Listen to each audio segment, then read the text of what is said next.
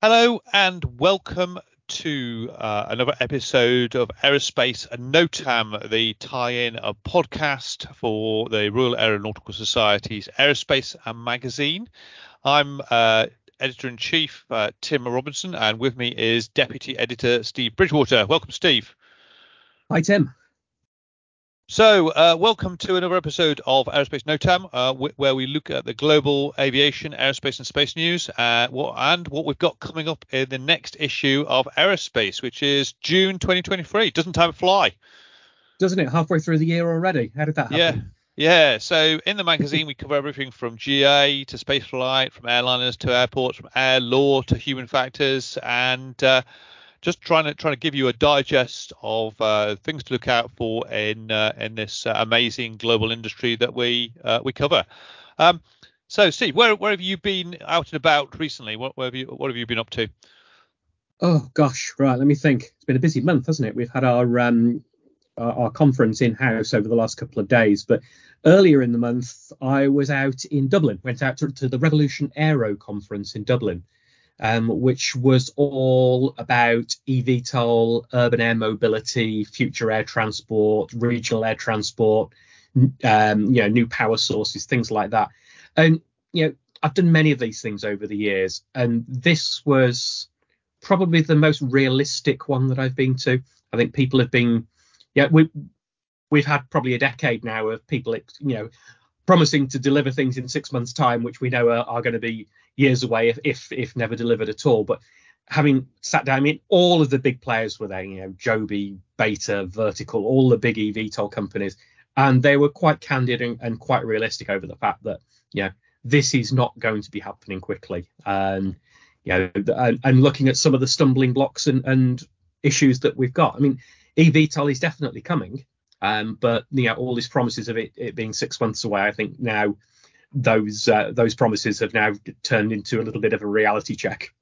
Do you think that we're heading for a VLJ style crash? Is it bubble, or have we gone too far down the road now for that? I think it's a bit far down the road. You are right, and we have the VLJ, the very light jet bubble, was 20 years ago now, wasn't it? Everyone was going to have a sub-$1 million business jet, single pilot. And you had all of these people designing aircraft seemingly in their back bedrooms, with very little experience of aerodynamics or anything relevant. And there were very few. When you shook the tree at the end of the day, there weren't many that came out the bottom. We've got the Embraer Phenom, Cessna Citation, Mustang, Eclipse 500. So mostly the big, well-established companies. And I think we're getting to that point now with the VTOL market. I think there's a lot of investment, but it's a much wider market than the VLJ.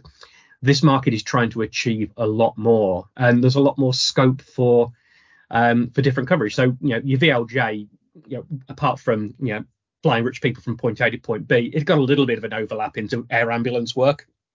Yeah, the eVTOLs cover everything, from point to point, sort of last mile delivery, right the way through to regional air mobility.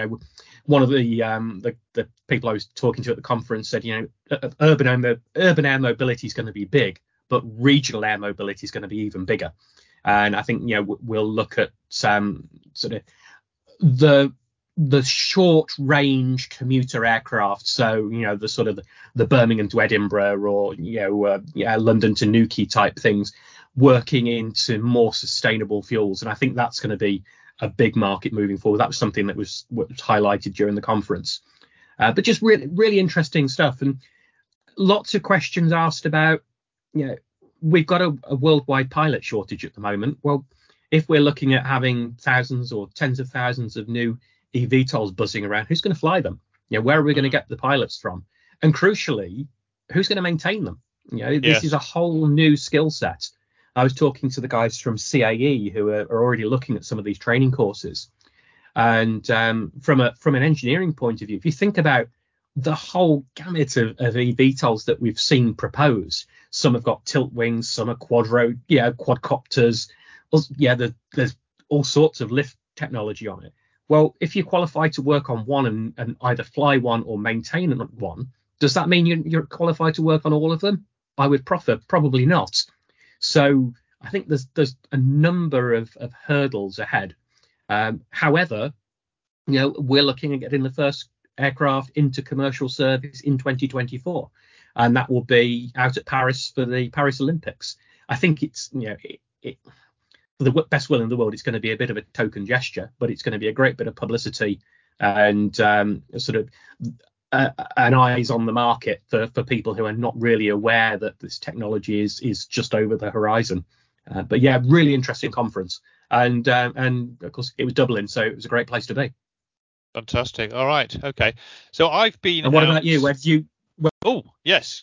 Where have I been? I've been out to. So I popped down to Toulouse recently, and I went and had an exclusive invite to Airbus's new Safety Promotion Centre, which was only opened earlier this year.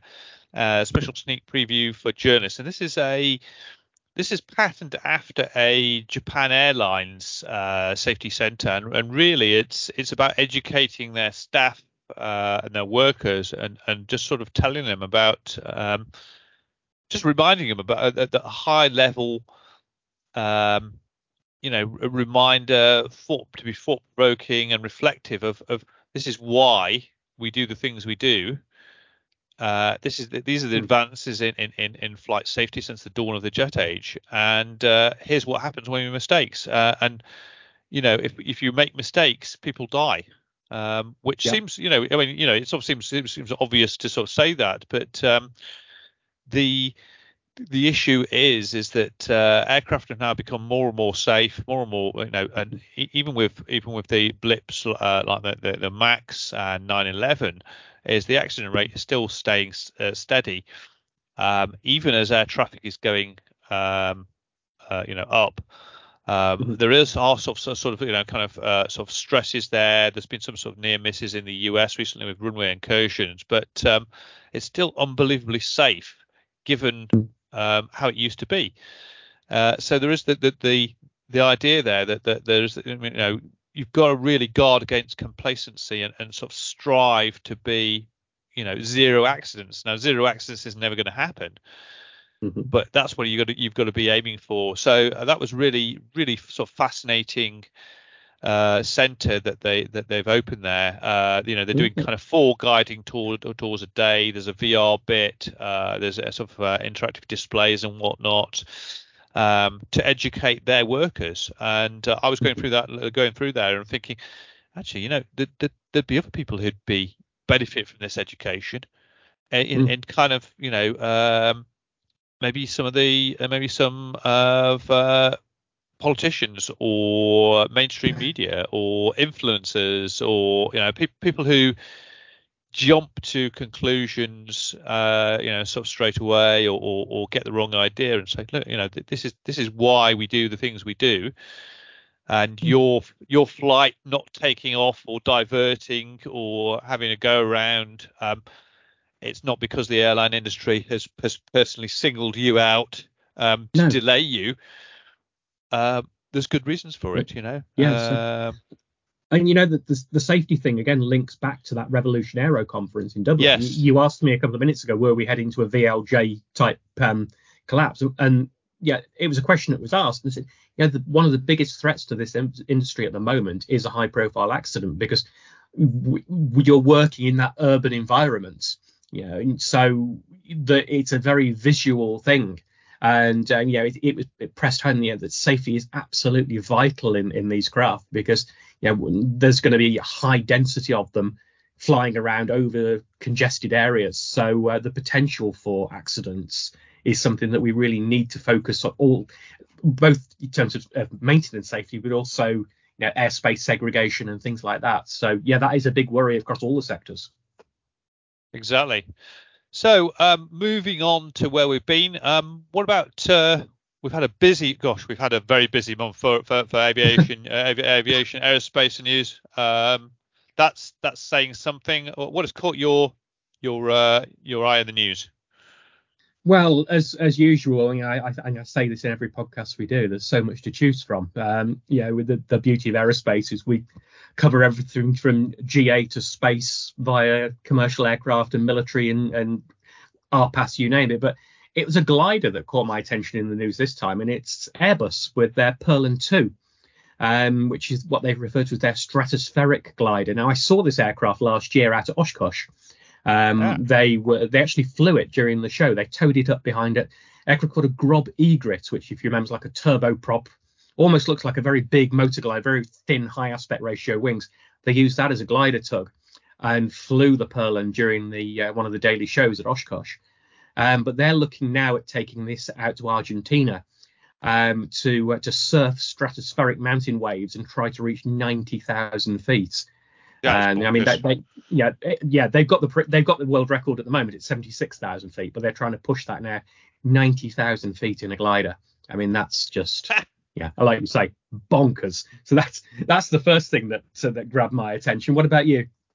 Well, we've had obviously so Ukraine has been in the news this month. It's in the news every month, but particularly this past sort of month in terms of air power implications, news, Storm Shadows. So the UK has supplied Storm Shadows to Ukraine. That's a long range cruise missile to attack Russian targets. That is a game changer, and it appears as if it's going to be it's either integrated already or it's going to be integrated on Su-24 fences. Now, who had that on Hmm. the 2023 bingo card? Yeah. Anglo-French cruise missile on a Soviet strike aircraft, Soviet era strike aircraft. Kremlin was attacked by drones, mystery drones. Hmm. So there's video there of some kind of low cost drone, whether it was launched inside Russia by dissidents or whether it's some kind of false flag attack. No one really knows. Hypersonics. We've had Russia trying to Patriot has been in action in Ukraine Hmm. defending Kiev, and it's intercepted the Kinzhal, the much vaunted unstoppable Kinzhal Yeah. hypersonic missiles from Russia. Now these are air dropped from MiG-31 Foxhounds, so they're really sort of an air launched ballistic missiles, so they don't maneuver. So Hmm. if you're at the other end of where they're coming in, you can intercept them. But it sounds very much like the Russians went all out to try and destroy this Patriot battery with hypersonic missiles, cruise missiles, and kamikaze drones all in one go. Hmm. And the latest thing, I mean, this has just happened, the past week when we've both been covering the our global combat air and space summit. Is there's been movement on supplying F-16s to Yeah. F-16s and even Gripen training Hmm. doing group training for Ukrainian pilots. So all of a sudden, the US has now they've been very very nervous about supplying fighters, and other countries have said, well, we'll want to do it. The US has said no, and now the US has reversed and said, yep, if you guys want to do the fighter training, we're not going to stop you. So Yeah. that seems to have unblocked things, and it's on the one hand, it's that this is good, good that we're getting the weapons into the hands of Ukrainians, but on the other hand, it's another sort of like um, incremental escalation, if you like, that you perhaps wouldn't have thought about 12 months earlier. Yeah. Yeah. Um, Cruise missiles, HIMARS, and now fighter jets. No F-16s. Yeah. Amazing. What The else? other thing that, the other thing that grabbed my attention again was going back to the UAV market. And if you're a Formula One follower, you might be familiar with the name Mike Gascoigne. He reformed the Lotus team back in 2009, and now he's launched a cargo UAV company with a product called Mosquito. And I think we spoke. It was either our last podcast or the one before about the light aviation Skybus and the Skytruck. Remember this tilt wing Oh yeah. thing? It's a similar concept to that. This is a flying delivery vehicle, cargo UAV carrying up to 500 kilos. So they've got two variants. They've got a tilt rotor variant, which has got two rotors on each corner. And then they've also got a feature which has got the second one, which has got 8 rotors and a direct drive motors distributed across 4 wings. So really interesting look at, as I said about the Revolution Aero conference, this regional market and pushing things beyond that last mile of delivery is perhaps something that we're starting to see more and more of now. So it'd be interesting to follow that as a British endeavour. Yeah, and the Mosquito cargo UAV. Fantastic. Mm. So also in the past month, we've not mentioned the fact that there was a big explosion off the coast of Texas, wasn't there? When Starship disassembled. Didn't it just? I seem to remember that was the day we recorded the last podcast. Yes. So the news was just breaking at the time, wasn't it? That there was a rapid unscheduled disassembly, wasn't there?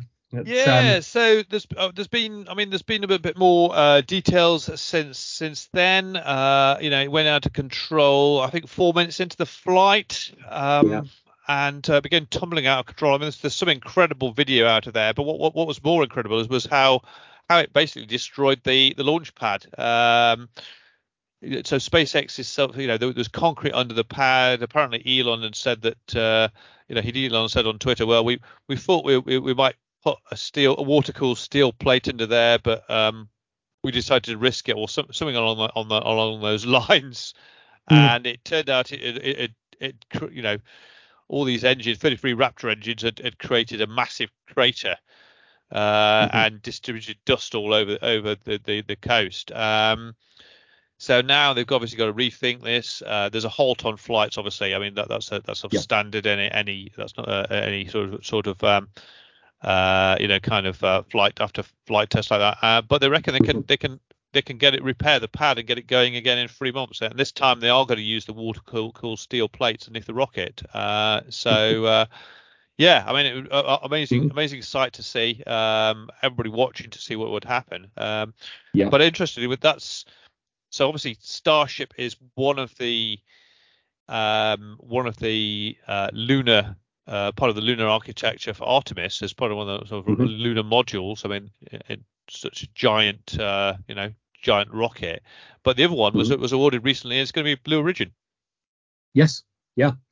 So it's so you can Amazon Amazon deliveries on the moon. Well, just going back to SpaceX, of course, we had our annual banquets a couple of weeks ago, and Gwynne Shotwell was our guest of honor.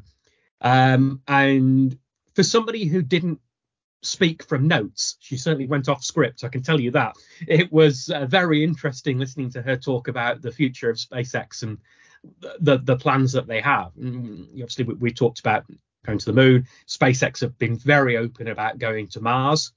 And Gwynne Shotwell said, well, we're going to go to Mars. But to be honest, said, Mars is a bit of a fixer-up planet. So we're going somewhere a bit better. If you go to Mars, it's a bit like extreme camping is how she described it. Right. So she said, what we need to do is look at further galaxies, further solar systems, which will have inhabitable environments for us to go to. But of course, those are light years away. So what we're looking at now at SpaceX is sort of wormholes and bending time so that and there was a general snigger that went around the room, and she went, "You're laughing at me now." She said, "But you were laughing at us when we said we'd return rocket boosters to barges on the ocean, and we do that," with a dramatic pause followed by "most of the time." So really interesting to hear Gwynne speak. So watch this space for going further than Mars. Brilliant. Okay. Well, we're now also looking ahead to the upcoming June 2023 edition of AEROSPACE. That will be coming out on around about the first of every next month. What have we got in this upcoming issue? It's a packed issue, isn't it? It's as packed as always. I mean, the biggest problem we always have is finding enough pages to fit the material in that we've got. But this has been a particularly big issue for me. So I wrote an article on the future of jet engines, which has taken a lot of research. I've spoken to guys at Rolls-Royce and at GE Aerospace and Pratt & Whitney in the US. And there's been lots of talk about hydrogen, about electric, hybrid electric, SAF, sustainable aviation fuel. But, these are all quite a way in the distance. Even SAF, I mean, the production around the world of sustainable aviation fuel in 2022 was just 0.1% of our global use of kerosene. So what we looked at with this feature is what can we do to existing engines to improve efficiency, because every little helps. So a percentage here and 3% there in the grand scheme of the amount of fuel that we're burning is actually a massive reduction in carbon levels. So I've pulled a piece together which neatly coincided with Rolls-Royce testing their Ultrafan engine. Yeah, so which happened just a couple of weeks before this article was written. So for once, Tim, it was perfect timing. We managed to get the timing right on it. Yeah, so the Ultrafan, that was well tested really around the door from you, wasn't it? And almost next door. It is about as the crow flies, about 5 miles from here. But the biggest, it's the biggest sort of engine architecture change for Rolls-Royce in more than half a century, isn't it? It's since RB211. Yeah, I spoke to Simon Burr, who's their head of the program, and he said, this is the biggest paradigm change in 50 years. It's biggest technological leap since RB211, and of course Ultrafan isn't going to be sold. This is a technology demonstrator, but already a lot of the things that are being developed for this are filtering down into Trent and some of the other commercially available engines. So it's really big news, and again, big news for British industry. Yeah, and I think that moves us nicely on into another article we've got in this issue, which is obviously on SAF and looking at some of the challenges of SAF, and really there's a reality check there with sustainable aviation, alternative fuels, in kind of there's some hefty challenges there in terms of cost and also where do you get the feedstock from? Is it green hydrogen? Is it fully your e-fuels, are they fully kind of sustainable or not? And I think what's interesting there is that this comes out of a Royal Society research report from last year into alternative fuels, but it now seems to be echoed by the Boeing CEO David Calhoun, who said that biofuels will never achieve the price of jet fuel. Be prepared for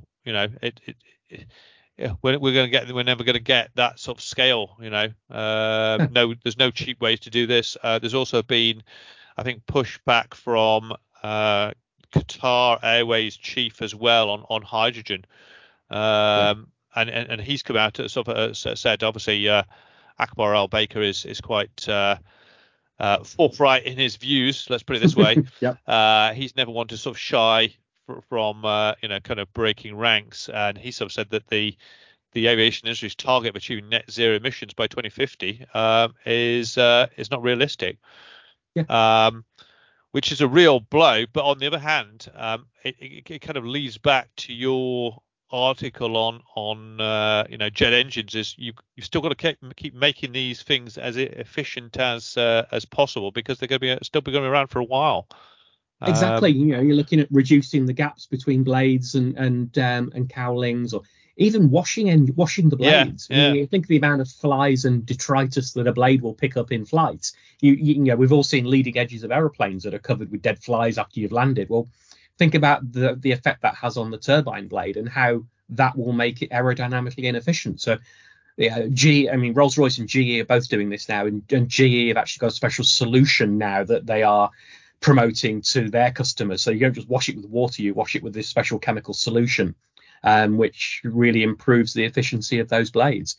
But you were talking about feedstocks and things for SAF. I'm married to a farmer's daughter, Tim, as you know, and whenever we're driving anyway, you see fields that are covered in solar panels at the moment creating electricity. Well, there are food shortages and we're importing food into this country. Well, how many more fields are we going to need to put aside to grow material for feedstock for SAF? So there's that again links into the Royal Society article. Definitely. And we've also got an article there. Coming up in June is the Aircraft Interiors Expo, haven't we? So cabin, that was previously your bag. Cabin. It was. Cabin I was briefly in a cabin magazine. Yeah. John Walton has written it's AIX, which is Aircraft Interiors Expo. It's in Hamburg every June, so that's coming up in the next couple of weeks. And John's looked at some of the products that are going to be launched there, some of the issues that are going to be discussed. And the one that really sticks out with me, and it's something that's been on the cards for a while, is what Air New Zealand call their Skynest, which is a series of bunk beds in the central cabin that you can reserve on 4-hour slots. So, if you can't afford your upgrade to business or first, well, for $400 you can get 4 hours kip in a bunk bed. Right. So it'll be interesting to see what demand there is for that. Because I think that it's still quite a high price, I think, for 4 hours kip. But then again, 4 hours is better than nothing. So if you've got a long journey at the end of your long haul flight, or you've got to go straight into work or something like that, maybe those 4 hours make the difference, and it's worth the expenditure. But as John was saying, a lot of the development is in single aisle long haul cabins at the moment. And again, that links in nicely with the engine article, because that single engine long haul market is where the bulk of the carbon emissions are coming from. So there's a huge amount of research at the moment into that type of aircraft, whether it's the interiors, whether it's the engines, whether it's just general aerodynamics. I think that's a big growth area for our sector at the moment. Yeah, I wonder if it were with the Skynest thing, you'll get a refund if you've got people there who snore. Who knows? Moving on, we've got a report from DSEI Japan, so that was a big defence show. We've also got an exclusive survey from our readers, and in conjunction with Proto Labs. So Proto Labs are digital manufacturing specialists. Really interesting company working on the latest in digital manufacturing, and they did a survey looking at what are the hot topics in the aerospace industry. What are we all concerned about in terms of the manufacturing, the production side of things. So some really interesting findings from that, and top of the list there, you might sort of guess, but recruiting more skilled personnel. Yeah. And sustainability, supply chain shortages. But the number one there is this war, this battle for talent. Everyone is after talent. Engineers, specialists, software specialists, whatever. The skills crisis. And I mean, that translates again across all the sectors again, because it's something we're hearing this week at the Future Combat Summit, wasn't it? Yeah. It doesn't matter which sector of engineering or aerospace, there's this skills gap. Well, it's something that we found out from last year at the Paris Air Show, where there was a briefing from McKinsey that said that for every traditional engineer in the global aerospace and defence industry is trying to recruit, they're also trying to recruit 2 software engineers. So it's those software digital natives, IT specialists that are really kind of in shortage. But I mean, what also struck me there is the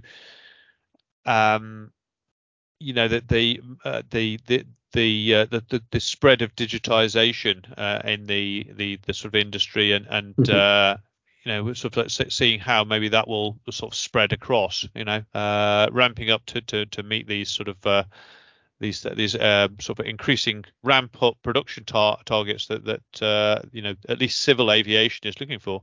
Yeah.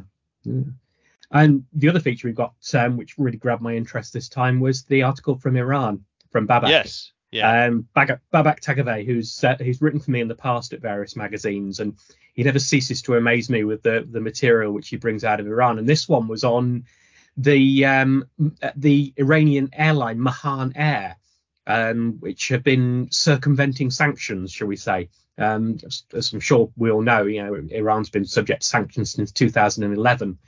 But during that time, Mahan Air hasn't just managed to keep on operating. It's got a fleet of Airbus A340s. It's managed to grow the fleet. So yes. Babak looked at how they've managed to do this by various means, and a lot of this has been through setting up faux companies, if you like, in places like Iraq or the Middle East, and acquiring them through there, and then diverting the airframes into Tehran.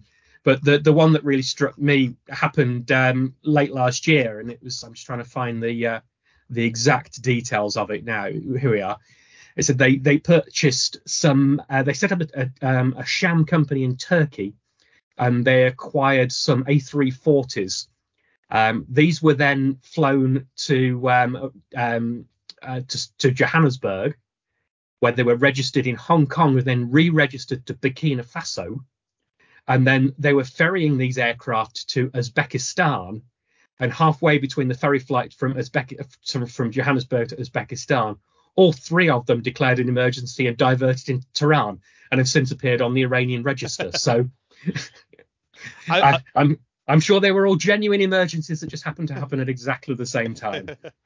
I wonder how much assistance. So obviously from the defense side of things, we know that Russia has been leaning on Iran heavily for the loitering drones that they've been using.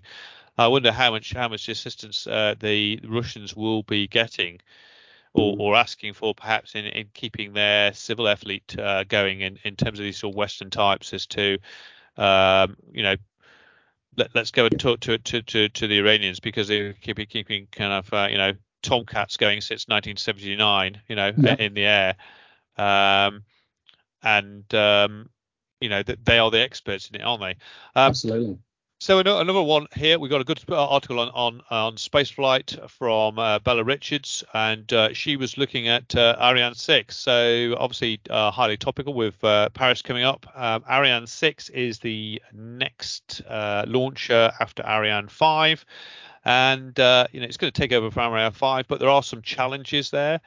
The first flight seems to be sort of slipping from end of 2023 to early 2024, according to the latest sort of information or latest rumours. But also there's a wider sort of like strategic question there about how does Europe compete with SpaceX, that is just going up there, launching rockets every few days. It seems to be launching rockets every few days. And they're reusing it, and they're getting the cost down. And if you do that, so there are plans there to make kind of Europe's rockets more reusable. But it's very interesting that you've got the obviously Ariane 6, but there's also very recently there was a kind of a plea really from the head of ESA. Joseph Archibutcher. Well, I've said that wrong. You did a better job than I would. But he said that he said that Europe needs to up its game. We haven't got a plan we haven't got a long-term plan for kind of launches after Ariane 6. That he's been quite frank about it, about the need for kind of Europe to up its game. So falling behind again, aren't we? Yeah. Obviously SpaceX is onto Starship. What's and Ariane 6 is really competing with the Falcon 9, Falcon Heavy. It's the US, SpaceX and the US, they're already onto the next thing. And there's also competition coming in the wings from China with similar reusable rockets. So there we have it. Yes. Mm-hmm. So all in all, a packed issue for coming up for June. And what have we got to look forward to? Upcoming events. Wow, we're getting to that busy season, aren't we? Yep. We're recording this just towards the end of May, so I think my first event in June is going to be Midland Airfest, which I know we've spoken about on previous podcasts, because they sponsored prizes for our quiz back in April. But since we last spoke, they've had quite the announcement for their star on the Sunday of the show. They've got a Saab Draken.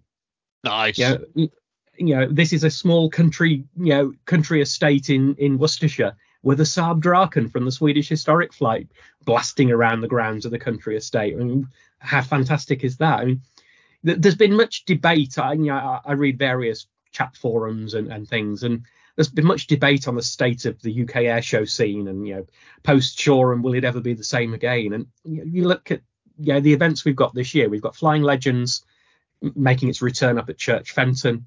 Riat has got an amazing lineup this year. Yeah. You've got Midland Airfest with everything. The other thing they've just announced this week was they've got a joint display between the Battle of Britain Memorial Flight Lancaster and Typhoon, so marking the 617 Squadron anniversary. We've got a great mix, and it's reports of the demise of the UK airshow industry, I think, have been rapidly overestimated. So Midland, we've got Flying Legends coming up. That's been announced officially now at Church Fenton. So some interesting aeroplanes confirmed for there. Looking forward to seeing what else gets confirmed. And then, of course, we've got the ME262 at Riat. Yeah, that's going to be one to watch, definitely, isn't it? I mean, that's going to be. Is that both there the whole weekend or just one day? Well, the ME262 is at Riat all 3 days, but it's only flying on the Saturday and the Saturday and the Sunday. Right. Okay. So it will be on static display on the Friday at the moment. I'm not sure whether that will change, but so hopefully we will get a chance to see it fly at some point. Of course, the other thing that's just been confirmed for Riat is there's a 737 going, and that doesn't sound very exciting, does it? Until you realise it's actually an Argentinian Air Force 737. And for the real Anorak spotters out there, I'm sure that is a very, very rare type. It'd be interesting to see that on British ground. I think the last time the Argentinians appeared at Riat was surprise 1981. Well, I mean, if you're gonna have a 262 there from a previous conflict, I don't see how you can probably argue against a Boeing 737.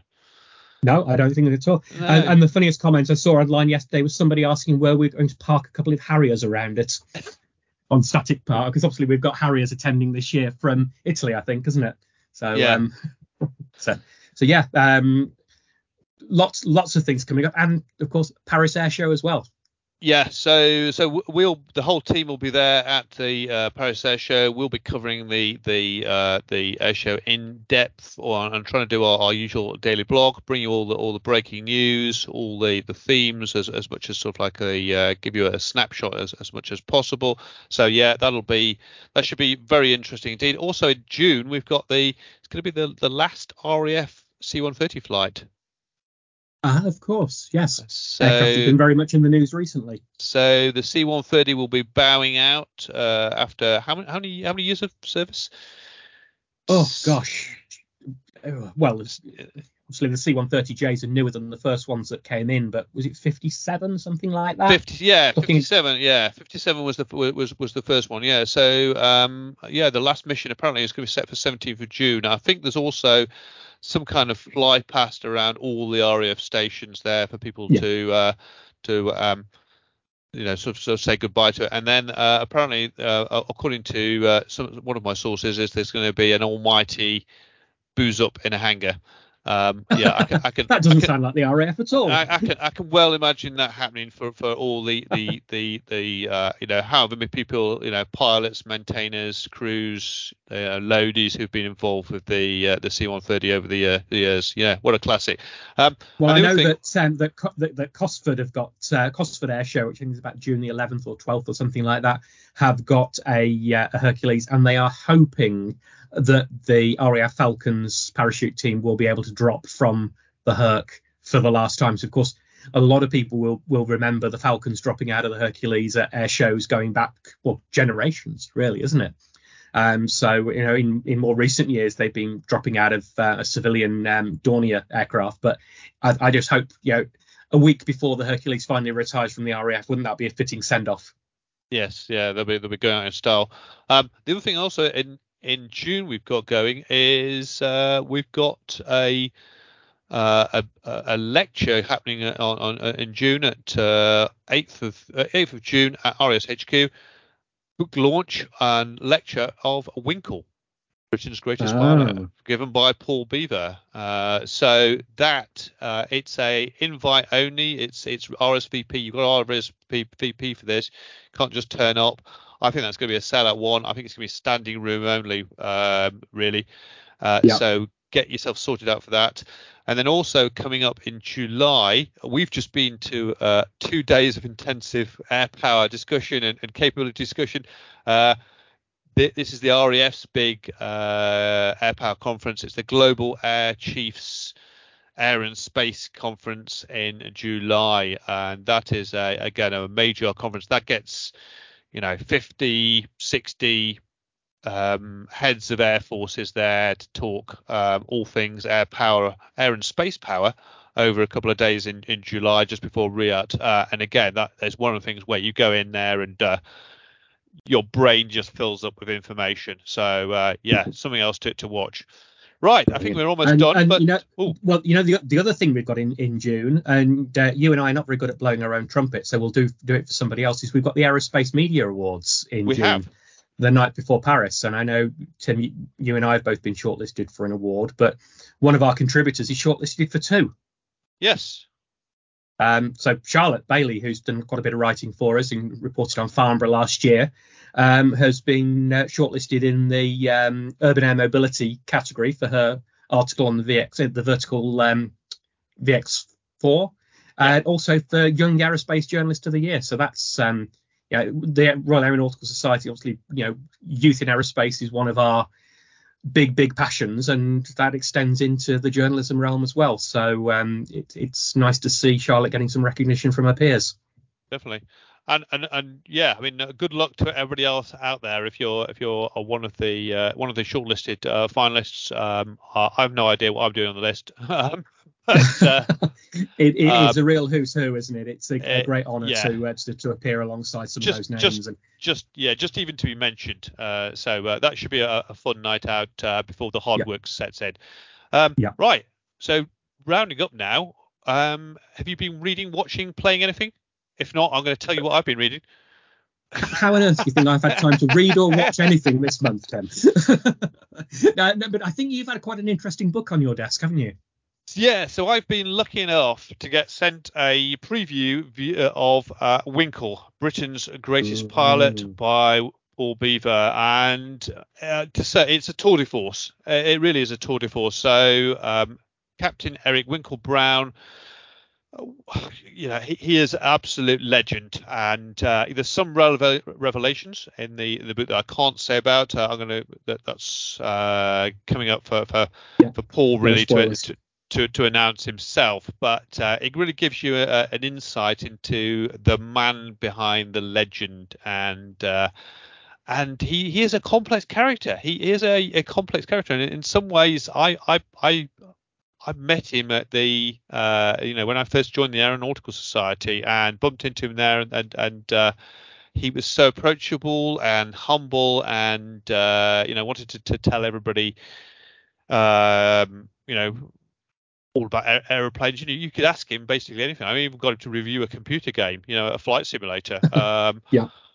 And he was just marvelous, and he'd always have time for you, and he had an encyclopedic knowledge, didn't he? His memory was incredible. I remember many years ago, I was working at a GA magazine, and the editor at the time had flown in, I think it was a Miles Magister, and phoned Eric and said, Eric, did you ever fly the Magister? What were your thoughts? And he said, I did. I only flew it once, and it was a Wednesday, and the weather was bad. And he could recall everything about that one flight in that aeroplane out of 479 different types. Is that right?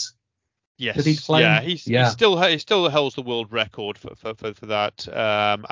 But there's also a side of him where he's got an innate knack for rubbing authority up the wrong way. So on the one hand, he's this supremely prepared test pilot who knows the numbers. He'll make notes on sort of German aircraft, and gets the risks to a minimum and things like that. On the other hand, there's bits in there where he'll, if he sees a bridge, he'll make a beeline for it. Is that a red flag to a bull? Is it? And both in an aircraft and metaphorically speaking, in dealing with kind of his peers or authority or something like that. And so it's a fantastic book. It needs reading. Mm. And his how many things he's responsible for as well, in terms of, not just a carrier pilot, but then he goes on to test German aircraft. Then he goes Yeah. on to look at supersonic stuff. Then he's into sort of, kind of carriers. So, he's responsible for bringing the F4K to Royal Navy service and the big carriers. So that the whole thing Oh, now about CVF and the Royal Navy wanting, we want big decks. Big decks are back. That was their slogan. mhm. That's down to Winkle, because Incredible. in his previous role, one of his previous roles was, we need a Mach 2 radar equipped all weather fighter. We're not going to put up with any cast offs from there. Then he worked on helicopter safety, so he's working on offshore helicopter safety, and even Battersea Heliport. Yeah. So and safety standards for helicopters, and I could see him now. If he was still alive and with us now, I can see him getting well involved with eVTOLs, Yes. and literally elbowing people out of the way to get to test them, to test fly them, and to work out, are these things safe or are they not? Where can you land them? And he if there was that challenge there of eVTOLs or hybrid electric aircraft, Yeah. Winkle would be. I could see him being at the front of the queue. But amazing Wow. book. Yeah, Brilliant. that's published next month, and Paul Beaver is going to be speaking about the RSHQ.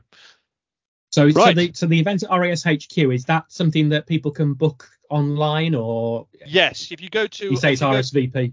if you go to our rolling diary on aerosociety.com, if you go to our events page, it should bring you up to a sort of like a link there to where to RSVP. Brilliant. Excellent. Well, I'll be there Right. for sure. Excellent. Right. Oh, Well, we'll crack on with another issue, shall we? yeah. On that note, so we'll call it a day for now. And so, Steve, where can people keep up to date with the RES at the back and you? For me in particular, I'm on Twitter at RAES Steve B, and I'm on Facebook at Stephen with a PH Bridgewater. And we've also got our website, Aerospace, and aerosociety.com.